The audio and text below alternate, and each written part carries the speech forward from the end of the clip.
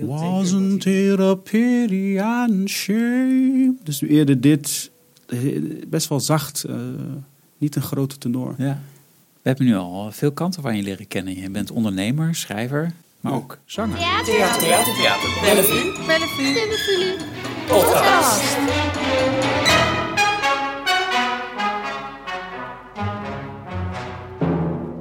Van harte welkom. Leuk dat u weer luistert naar een nieuwe aflevering van Voor het Applaus. De podcast van Theater Bellevue. Ik zit met Ambro Kasser. Ambro, welkom. Dank je. Jij bent hier omdat we gaan praten over de voorstelling die jij gaat spelen bij ons. Ja. Ook een beetje ter gelegenheid van Katie Coty. Ja. En die heb je gemaakt met Like Minds en het heeft een hele mooie lange titel. Kun jij die noemen? The story of Roland Hayes, the greatest opera singer who never appeared in an opera. De regie is van Samora Bergtop. Dat klopt. Ja. Op dit moment staat Samora denk ik 2 meter boven ons hoofd. Want zij is aan het repeteren bij ons in de voorstelling Geld voor Goud. Dat meen je niet. Ja, overmorgen spelen zij voor het eerst voor het publiek. Dus daar is ze nog druk mee bezig. Ja, ik wil even, voordat we op dit project terugkomen, even op jou inzoomen, als je dat goed vindt. We hebben je cv natuurlijk even bekeken en dat mag de luisteraar ook weten. Je bent afgestudeerd in 2018 aan de HKU als acteur. Nee, als schrijver. 2018 schrijfopleiding. Ja. En lang gestudeerd. En wat een luxe probleem wanneer ben je begonnen aan die opleiding? 2012. Ja, en ik heb 6 jaar rustig de tijd genomen. Ja. Op een gegeven moment in het 3e jaar kreeg ik zoveel leuke projecten buiten school. Dus ik zat die scriptie eraan te komen en ik dacht even van... laat mij maar even lekker buiten spelen. Ik had heel veel werk ineens. En ik dacht toen van, weet je, die scriptie die komt nog wel. Ja. En die is er ook gekomen, uiteindelijk. Absoluut. Ja. Ik kan ervan getuigen. Even leuk om uit te leggen misschien. Ik werk hier als dramaturg en programmamaker bij Theater Bellevue. En we maken die lunchproducties 3 per jaar op basis van nieuwe teksten. Ja. En daarom ben ik veel met schrijvers bezig. Ik ben een beetje de talentscout van schrijvers hier.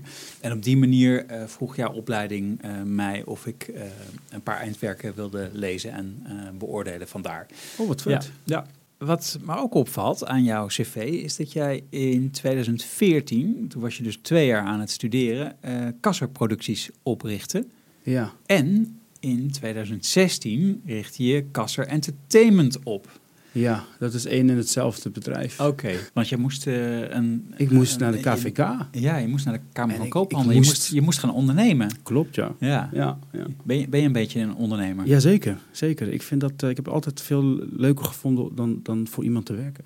Maar ik ben helemaal niet een of andere cijferfetischist of zo. Nee. Dat ben ik helemaal niet. Ook niet met zoveel moet ik verdienen en dit. Maar ik vond het gewoon leuk om zelf waarde te creëren. Wat het ook is, ik heb heel lang, dat is ook waarom ik het eerste jaar zoveel studievertraging had, was gewoon financieel was er een gat, was een probleem. Ja. En op een gegeven moment ging ik dus podcasts luisteren en een beetje lezen, dat soort mensen die economisch heel goed onderlegd waren. En waar ik eigenlijk achter kwam, is dat het helemaal niet gaat om, dat ondernemen niet per se een vies woord hoeft te zijn. Waar ze het allemaal over hadden, viel me op, is dat je waarde creëert. Ja. Je creëert iets wat waardevol is voor iemand. En diegene wil het hebben. Het gaat er niet om dat je iemand in de maling neemt. En dat vond ik op zich mooi. Dacht ik, wat voor waarde kan ik creëren? Ik kan leuk vertellen.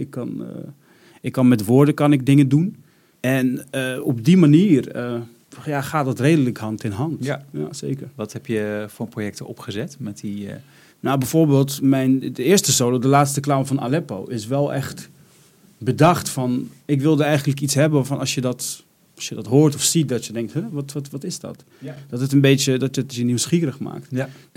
Want waarde creëren in het theater zit hem voor mij eigenlijk in hoe spreek ik zoveel mogelijk mensen aan? Hoe ga ik eigenlijk... Ja, ik vond eigenlijk best wel wat intellectueel geneuzel in het theater. En ik wilde daaraan voorbij gaan. En ik wilde eigenlijk mensen tot een soort menselijke kern brengen. Ergens geloof ik heel erg dat zowel iemand die heel erg intellectueel onderlegd is, als iemand die dat helemaal niet is, dat die geraakt worden door dezelfde dingen. Dat die tegen dezelfde dingen aanlopen. Ja. Jouw ervaring van mens zijn. Dat vond ik interessant. En Goethe heeft bijvoorbeeld gezegd, als je kijkt naar een simpele boer die naar de hemel kijkt, misschien gaat er Nee, sorry, dat is niet Goethe. Dat is iemand anders die dat zei. Die zei, als je kijkt naar een simpele boer die naar de hemel kijkt, misschien gaat er op dat moment meer door hem heen dan dat er ooit door Goethe heen is gegaan. Maar Goethe schreef. Dus inderdaad, Goethe kon dus aanspraak maken op al die dingen die hij voelde en kon daar iets mee. Maar dat wil wel zeggen dat het ook, dat misschien kan die boer dat niet, maar er zit wel iets in hem wat aangesproken kan worden. En dat is voor mij waarom ik überhaupt iets zou willen maken. Ja. Ja, daar ben ik nou op zoek. Als je dan kijkt naar The Last Clown of Aleppo, de laatste clown van Aleppo. Deze voorstelling die maakte je bij Lab Z. Ja. Werd geregisseerd door Yahya Gaye en Sabri Saad El Hamous. Yahya Gaye en Sabri Saad El Hamous. Dat was een initiatief van jou. Jij wilde deze voorstelling maken. Ik wilde die voorstelling maken. Ik wilde die voorstelling al heel lang maken. En ik heb op verschillende plekken heb ik het geprobeerd, maar het kwam niet echt van de grond. En toen bij Lab Z, daar was de infrastructuur, die lag er al om eigenlijk dat te gaan doen met enige begeleiding. Ja. En hoe heb je die voorstelling dan gemaakt, zodat je de mensen raakte zoals jij voorstelt? Ten eerste door iets te nemen wat mij heel erg raakte, maar waarvan ik ook dacht van oké, dit zou eigenlijk een ieder kunnen raken. Dit is iets wat dit gaat over mens zijn. En wat je doet als alles om je heen zo verschrikkelijk lelijk wordt. En als jij dan besluit om dan als respons ballonnen op te blazen en die te gaan schminken. Want die voorstelling ging over een man, een artiest in Aleppo. Ja. Die terwijl de spijkervat bommen door Assad gedropt werden, ging hij voor kinderen spelen als clown. En het mooie was, hij was eerst geen clown. Dus hij was helemaal niet zo'n goede clown ook. Dus dat vond ik... Dat vond ik ook leuk, dat ik niet heel erg in de clownerie moest duiken. Maar het was helemaal niet per se een goede clown. Maar hij kreeg die kinderen wel aan het lachen.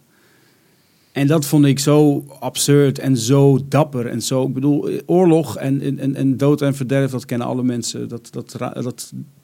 Daarvan kun je de gevolgen ondergaan wat je intellectuele of economische status is. En hoe je daar mee omgaat. Ik vond dat echt... ik heb wel even met enig ongeloof naar mijn scherm zitten scharen. Naar mijn scherm zitten staren. Ja. Maar... Theater. Bellevue. Podcast. En wij gaan naar jou kijken straks. Als jij een voorstelling maakt over Roland Hayes. Ja. Kun je ons vertellen wie hij was? Roland Hayes is de eerste zwarte operazanger waarschijnlijk die ooit. En hij heeft dus nooit in een opera gezongen, omdat hij eigenlijk alleen maar aria's zong. Want dat kon. Het was in die tijd verboden om klassieke muziek te onderwijzen aan zwarten. En hij moest dus... Die tijd, we hebben het over het einde van de 19e eeuw. Correct. In de Verenigde Staten. Hij werd geboren in 1887 in Georgia. Ja. Hij was kind van tot slaafgemaakte. Ja, en correct. Hij kreeg muziekonderwijs. Ja, hij kreeg muziekonderwijs. En dat deed dus stiekem door de achterdeur bij een zangdocent. Nadat hij Caruso had gehoord. En dat vond ik mooi, want Caruso is ook de reden dat ik me aangetrokken heb gevoeld tot operamuziek. Wie is Caruso? Enrico Caruso, dat is waarschijnlijk de grootste tenor, dan niet de grootste operazanger die ooit geleefd heeft. Uit Napoli. Die had zo'n fantastische stem. Gevoel zat erin. Dat als je dat hoort, dat is echt fantastisch. Ja. En Roland Hayes die hoorde hem en hij zei, that opened up the heavens for me. Hij ging zingen. Ik heb hier het een en ander uitgeprint. Doet het er verder toe? Zijn biografie voor jouw voorstelling?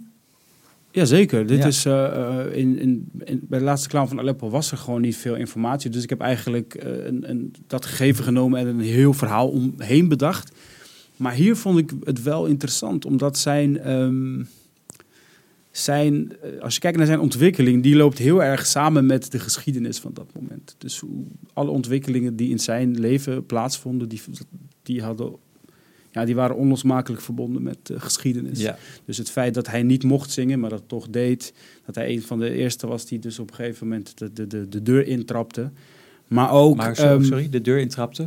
Ja, want hij mocht niet zingen. Hij heeft zelfs in die tijd 1000 brieven, handgeschreven brieven, verstuurd. naar eventuele sponsoren die een paar dollar wilden over hadden, zodat hij in Boston een concerthal kon afhuren. Dus allemaal op eigen initiatief. Daar heb je weer dat ondernemen. Hè? Dat is vind ik ook interessant. Hij heeft dat toen gedaan. En hij op het laatste moment wilde ze dat cancelen. Want ze wisten niet dat hij zwart was. Maar een zwarte man die in een concerthal... Nee, die mag op zijn hoogste misschien jazz of blues zingen. Ja. En klassieke muziek, dat kan gewoon niet. En zijn zangdocent, die hem dus al die tijd les had gegeven... die heeft toen ook boos gebeld. En hij heeft de volgende zin uitgesproken... You may be followers of Jesus Christ... but you are falling hopelessly behind. En mooi. Dat vond ik vond ik mooi gezegd inderdaad. Dus dat was het deur intrappen. Hij heeft 1000 brieven nog niet geschreven eens. om daar geld. Begon het. Ja. Daar begon het. Het heeft nog heel lang geduurd voordat hij überhaupt... want de voorstelling gaat uiteindelijk over het concert in Berlijn. Dat was... hij had namelijk aangekondigd dat hij daarheen ging. Ja. We zitten dan in het jaar 1924. Ja, dat is een hele stap verder. Dus om aan te geven hoe lang dat geduurd heeft. Want hij ging dus naar Berlijn. En had dus aangekondigd dat hij daar Mozart en Schubert ging zingen. Duitsstalige muziek. En de kranten spraken er schande van. Dus hoe durft deze neger onze concerthallen te bevuilen, werd er gezegd. En waarom zingt hij niet gewoon jazz? Ze achten hem daartoe niet in staat. En nu doet de geschiedenis, helpt ook een handje mee, of werkt tegen eigenlijk. Want dat was vlak na de Eerste Wereldoorlog, waarin dus Duitsland verslagen was. En toen heeft Frankrijk soldaten uit de koloniën, uit Mali en andere landen, zwarte soldaten, naar Berlijn gestuurd om die mensen in check te houden. Dus dat lag om die reden ook nog eens heel gevoelig. Dus op dat moment stonden er in de Berlijnse straten donkergekleurde Franse soldaten met grote stanguns. En in ieder geval, ze controleerden de Rijn. Dat weet ik, dat heb ik gelezen. En in de stad waarschijnlijk ook. Maar de Rijn eigenlijk hadden zij totaal onder controle. Ja. En daarom lag het dus nog gevoeliger. En hij komt daar en hij wordt, moet je voorstellen als je opkomt. En ten eerste is de concerthal volledig uitverkocht. Met mensen die een scheidhekel aan hem hebben. Ja. Die de meest vreselijke beledigingen naar hem roepen. 10 minuten lang. En hij heeft dus gewoon 10 minuten als een standbeeld gestaan. En die heeft gewacht tot het gewoon ophield. En op een gegeven moment hield het op. En op een gegeven moment, dus om aan te geven dat de deur nog niet was ingetrapt. Op dat moment toen hij begon te zingen, na het eerste lied, stonden de mensen zowat op hun stoelen. Ze konden niet geloven hoe mooi dat was. En met hoeveel waardering en hoeveel liefde dat werd gezongen. Ja. En toen pas begon die deur open te gaan. Want toen kreeg hij aanbieding om op andere plekken te komen zingen. Ja. Wat kun jij de stem en de stijl van Hayes een beetje typeren? Hij was niet een hele grote tenor. Als je vergelijkt met Enrico Caruso, die had echt een enorme stem had. Die heeft onversterkt in Yankee Stadium gezongen. En iedereen kon hem horen. Dat is behoorlijk indrukwekkend. Ja. Hayes had een wat zachtere stem. Ja. Heel liefelijk. Een liefelijke stem inderdaad. Er zijn wat opnames te horen op YouTube en Spotify. Ja. Even kijken. Wasn't it a pity and shame? Dus eerder dit, best wel zacht, niet een grote tenor. Ja. We hebben nu al veel kanten van je leren kennen. Je bent ondernemer, schrijver, maar ook zanger. Ja. Want je begon zo even te zingen in onze microfoon. Dat is heel erg welkom altijd. Ik zing al zolang ik me kan herinneren. Nog veel langer dan ik zelf dacht. Nou, goed dat we dit allemaal van je weten. Want nu kunnen we ook een beetje met jou meekijken naar hoe jij dit verhaal over Roland Hayes wil gaan vertellen. Hoe je het voorbereid hebt. Ja. Hoe ben je het aangevlogen? Ja, ik ben het aangevlogen. Ik liet het eigenlijk heel erg open. En ik had wel in mijn achterhoofd. Misschien is dat niet altijd de beste insteek. Maar ik had wel het idee van ik wil dat het anders is dan de laatste clown van Aleppo. Maar in de voorstelling van Roland Hayes, toen vond ik die stilte, die bleef maar terugkomen. Stilte, Doe Bistirou, als stilte een lied zou hebben, uitgedrukt zou worden in een lied, dan is het Doe Bistirou. Maar ook de stilte van 10 minuten lang niks zeggen. En ik vond dat gegeven, toen kwam ik eigenlijk, daar ben ik altijd naar op zoek naar welk gegeven vind ik nou het meest interessant. Welk stukje, dat hij daar 10 minuten heeft gestaan. En wat gaat er allemaal door hem heen in die 10 minuten? Ja. Nog even heel duidelijk, we hebben het over die 10 minuten dat hij in die concertzaal in Ja, de Berlijn 10 minuten stond. dat hij gaat op En in hij de werd- concertzaal in Berlijn. Ja, En het fluitconcert, de scheldkanonades, hij krijgt alles over zich heen. ja. Hij wilde juist naar Europa om op die manier door te breken. Er was te weinig publiek voor hem in de Verenigde Staten. Ja, heel weinig. Hij wilde naar Europa gaan juist om daar door te breken. Juist omdat hij dacht ook dat in Europa was die raciale spanning was er minder. Tenminste, dat dacht hij. Ja. Maar dat was ook zo, want hij heeft wel in andere landen heeft hij wel veel met andere klassieke muzici heeft hij heel fijn samengewerkt en zijn techniek verbeterd en er is veel uitwisseling geweest. Maar Duitsland was dat betreft een grote teleurstelling, wat ik zeg vanwege dus de nasleep van de Eerste Wereldoorlog. Dus hij wilde daarheen gaan om het is uiteindelijk ook zijn doorbraak geweest. Maar het was hij wilde Heel eigenlijk veel, in een heel veel meer tegenwind. ontspannen, Ja. in een meer ontspannen omgeving waar minder die raciale verhoudingen minder op scherp stonden. Ja. Maar goed, jij wilde eigenlijk die 10 minuten dat hij daar op het podium uitgejouwd werd, een beetje als het hart nemen van je voorstelling. Correct.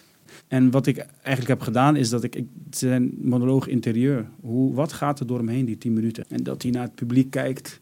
En dat hij dingen ziet en dat hij dingen aan hem opvallen. Dat hij naar zijn pianist kijkt en denkt, oh god, wat heb ik gedaan? Heb ik die man helemaal hier naartoe meegenomen? En dan, om dit, wat doe ik nou? Waar ben ik mee bezig? En eigenlijk zijn monoloog interieur. Want ik vroeg me echt af, wat gaat er door hem heen? Wat vind ik nou het interessantste? Dat zijn die 10 minuten. En wat ging allemaal door hem heen? Ja. Maar ik zou eigenlijk willen dat je weer in die concertzaal zit, maar dat je ook nog kan horen wat er door zijn hoofd, wat allemaal door hem heen is gegaan. Oh, spannend. Spannend. Kun je een paar tipjes van de sluier oplichten? Waar moet jij aan denken als jij je in hem verplaatst? Wat zou er door zijn hoofd gegaan kunnen zijn? En dat eerst geeft hij wat commentaar op het publiek. En dat hij eigenlijk vraagt van... Heb jij de toonladder van E mineur gekocht, meneer? Dat jij hier mij komt vertellen dat ik die niet mag doen. Bezit jij schoonheid? Wie heb jij... en ga zo maar door. Maar ook, ik heb ook wat flashbacks. Want zijn moeder was heel belangrijk in zijn leven. En zijn moeder die vond eigenlijk niet zo'n fantastisch plan dat hij zanger ging worden. Want zij wilde eigenlijk dat hij predikant ging worden in de kerk. En een ander lijntje wat ik wil onderzoeken, wat misschien ook wat meer jeu kan geven aan het geheel, is dat hij is eigenlijk geboren toen de muziek radicaal begon te veranderen. Eigenlijk alle muziekgenres die we kennen zijn vlak na zijn geboorte ontstaan. Het begon in 1901 met de ragtime, waarin het voor het eerst best afgeweken werd van klassieke pianospelen. De ragtime. En daarna kwam de blues. En uit de blues kwam de jazz. En ga zo maar door. Maar al die dingen zijn eigenlijk in zijn leven ontstaan, maar daar wilde hij niks van weten. Hij bleef bij het klassieke. Dus het kan ook heel leuk zijn om de achtergrond van die muzikale revolutie, om die wat meer plek te geven. Ja. En kun jij dat verklaren waarom hij bij dat klassieke repertoire bleef? Ik denk ten eerste omdat hij daar het meest door werd geraakt. Maar hij wilde ook, eigenlijk dat zei hij ook zelf, is dat hij wilde laten zien, hij wilde zeggen dat, ik heb het idee dat de inbreng van mijn volk, of wat zij de wereld brengen, dat muzikaal is. En hij wilde eigenlijk misschien een nieuwe interpretatie van het klassieke repertoire. Ja, ik denk eigenlijk in essentie is het een man die op zoek was, die geraakt was door schoonheid, dat wilde uitdragen, maar die dat niet kon. Omdat en hij wilde niet dat, mocht. Omdat hij het niet mocht. Vanwege de maatschappelijke verhoudingen en de associaties met klassieke muziek. Omdat dat gemaakt en uitgevoerd wordt door mensen die wit zijn en uit Wenen komen in die tijd, bij spreken. Ja, correct. Ja. En hij wilde dat uitdragen en hij bleef daarbij. Maar het interessante is, hij heeft altijd in zijn act had hij altijd zowel aria's als negro spirituals. Dus ik denk dat hij ook eigenlijk die twee met elkaar wilde verbinden. En dat is ook weer, denk ik, op zoek gaan naar de schoonheid achter al het geneuzel, al het intellectueel of muzikaal geneuzel en gelul, dat hij daarachter uiteindelijk zowel de negro spiritual als een aria, Daar zit een gevoel achter, daar zit iets achter wat heel veel mensen zou kunnen raken. En ik denk dat hij die twee bij elkaar wilde brengen. Ja. Daarin kan ik me ook wel vinden. Mijn scriptie ging dus ook over van... hoe kun je nou voor mensen uit verschillende culturen iets schrijven? Wat zijn de verwachtingen van verschillende soorten publiek? En dat deed hij. Hij heeft ook eigenlijk zo'n soort... aan die aria ook een soort emotionele diepgang gegeven. Want hij was niet...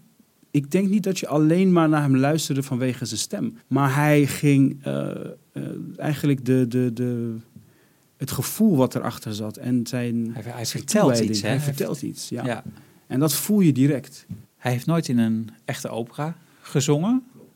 Heb je daar ook even naar gekeken? Waarom hem dat geluk nooit ten deel is gevallen? Nou, ten eerste omdat dat was gewoon nadan. En ze hebben ook heel lang gewacht tot er überhaupt een zwarte tenor. Want de tenor krijgt het meisje. En dat was absoluut, dat kon niet. Ja. Een zwarte man die de tenor gaat met een wit meisje aan het stuk, dat kan niet. Dus er waren wel zwarte sopranen, die waren er eerder. En die vielen dan in de armen van de witte tenor. En dat was oké. Dus dat hij mocht niet eens een aria zingen in zijn eentje op een toneel. Dus ook al was er een mogelijkheid om in een opera te komen als zwarte operazanger, dan nog zou het in zijn geval niet werken. Simpelweg omdat zwarte tenoren, die werden echt actief geweerd. Wat nog wel even gezegd kan worden, denk ik, over Roland Hayes, is dat hij uiteindelijk in 1939 een van de eerste Afro-Amerikaanse artiesten was die bij Columbia Records, een grote platenmaatschappij, in de studio opnames mocht doen. Dat wist ik niet. Dat staat op zijn Wikipedia. Die best uitgebreid is. Daar zijn mensen die zorgen daarvoor. En dankzij die opnames kunnen we zijn stem nog horen. Ja. En dankzij die opnames heeft hij ook de plantage kunnen kopen waarop zijn ouders slaaf waren. Dat vond ik ook een mooi ding. En hij heeft dus de slavenmeester, die dus een van zijn grootouders dood had geslagen, die heeft hij daarop laten wonen. Die mocht daarop blijven leven. Die heeft hij vergeven. Die heeft hij vergeven. Het was een zeer christelijk man, dus dat past ook wel in zijn... en ergens... ik vraag me af of ik hetzelfde had gedaan. Maar ik bewonder wel, wat ik steeds terugzie bij hem, is dat zijn ongelofelijke waardigheid. Theater. Bellevue. Podcast. Deze voorstelling die gaan jullie ook maken in het kader van Katie Cotty. Speelt Katie Cotty een rol in jouw leven? Katie Cotty. De slavernij heb ik altijd wel het interessante, hoe morbide dat ook klinkt, een interessante periode gevonden. Wat er allemaal is gebeurd en wat er allemaal uit voort is gekomen. Want als je bijvoorbeeld kijkt naar de muziek, bijna elk muziekgenre wat we kennen is voortgekomen van Afro-Amerikanen die eerst slaven waren en die eigenlijk toen een land inkwamen waar niemand op ze had gerekend. Waar niemand wist wat ze met ze aan moesten. De blues, de jazz, is allemaal daaruit voortgekomen. Dus in die zin vind ik was het iets wat mij altijd al geraakt heeft. Ook Anton de Kom. Je bedoelt de slavernij als een bron van die muzikale cultuur die ook de hele wereld is overgescheept. De slavernij en de naslip daarvan. En hoe mensen daar op zoek zijn gegaan naar hun waardigheid. En hoe ze zichzelf eigenlijk mentaal gezond hielden. Ja. En misschien is dat wel steeds een terugkerend thema, ook in de laatste Clown van Aleppo. Dus in die ellende, in die dood en verderf, dat je toch je waardigheid ten opzichte van je levenssituatie opzoekt. Dankjewel, Amro. We gaan jouw voorstelling zien ook in het kader van een nieuw initiatief dat dit jaar voor het eerst van zich doet spreken in de theaters. Dat is een beetje in navolging van Theater naar de Dam op 4 mei. Op 30 juni en 1 juli voorstellingen in het land laten zien. Ieder theater kan daar zelf aan meedoen. Wij doen daar op deze manier met jou aan mee. Dat is een zelfstandig initiatief dat de Nationale herdenking slavernijverleden als uitgangspunt neemt om voorstellingen en programma's te ontwikkelen, om meer aandacht te genereren voor en verdieping te geven aan deze herdenking. Vanuit de gedachte dat 1 juli een essentiële periode markeert in onze geschiedenis waar we allemaal mee verbonden zijn. Dit is de tekst van de organisatie Theater voor Katie Coty. En daarmee wil ik ook een beetje afronden, Amro. Ja. Hebben we alles besproken, denk je? Ik denk het wel. Ja. We zijn heel benieuwd om je straks bij ons in de Polonizaal te zien. Ja. Met je voorstelling Roland Hees, de grootste operazanger die nooit in een opera te zien was. In het Engels. Hij is verengelst. En dan in het Engels. Ja. Tot dan. Dank jullie wel. Theater Bellevue podcast.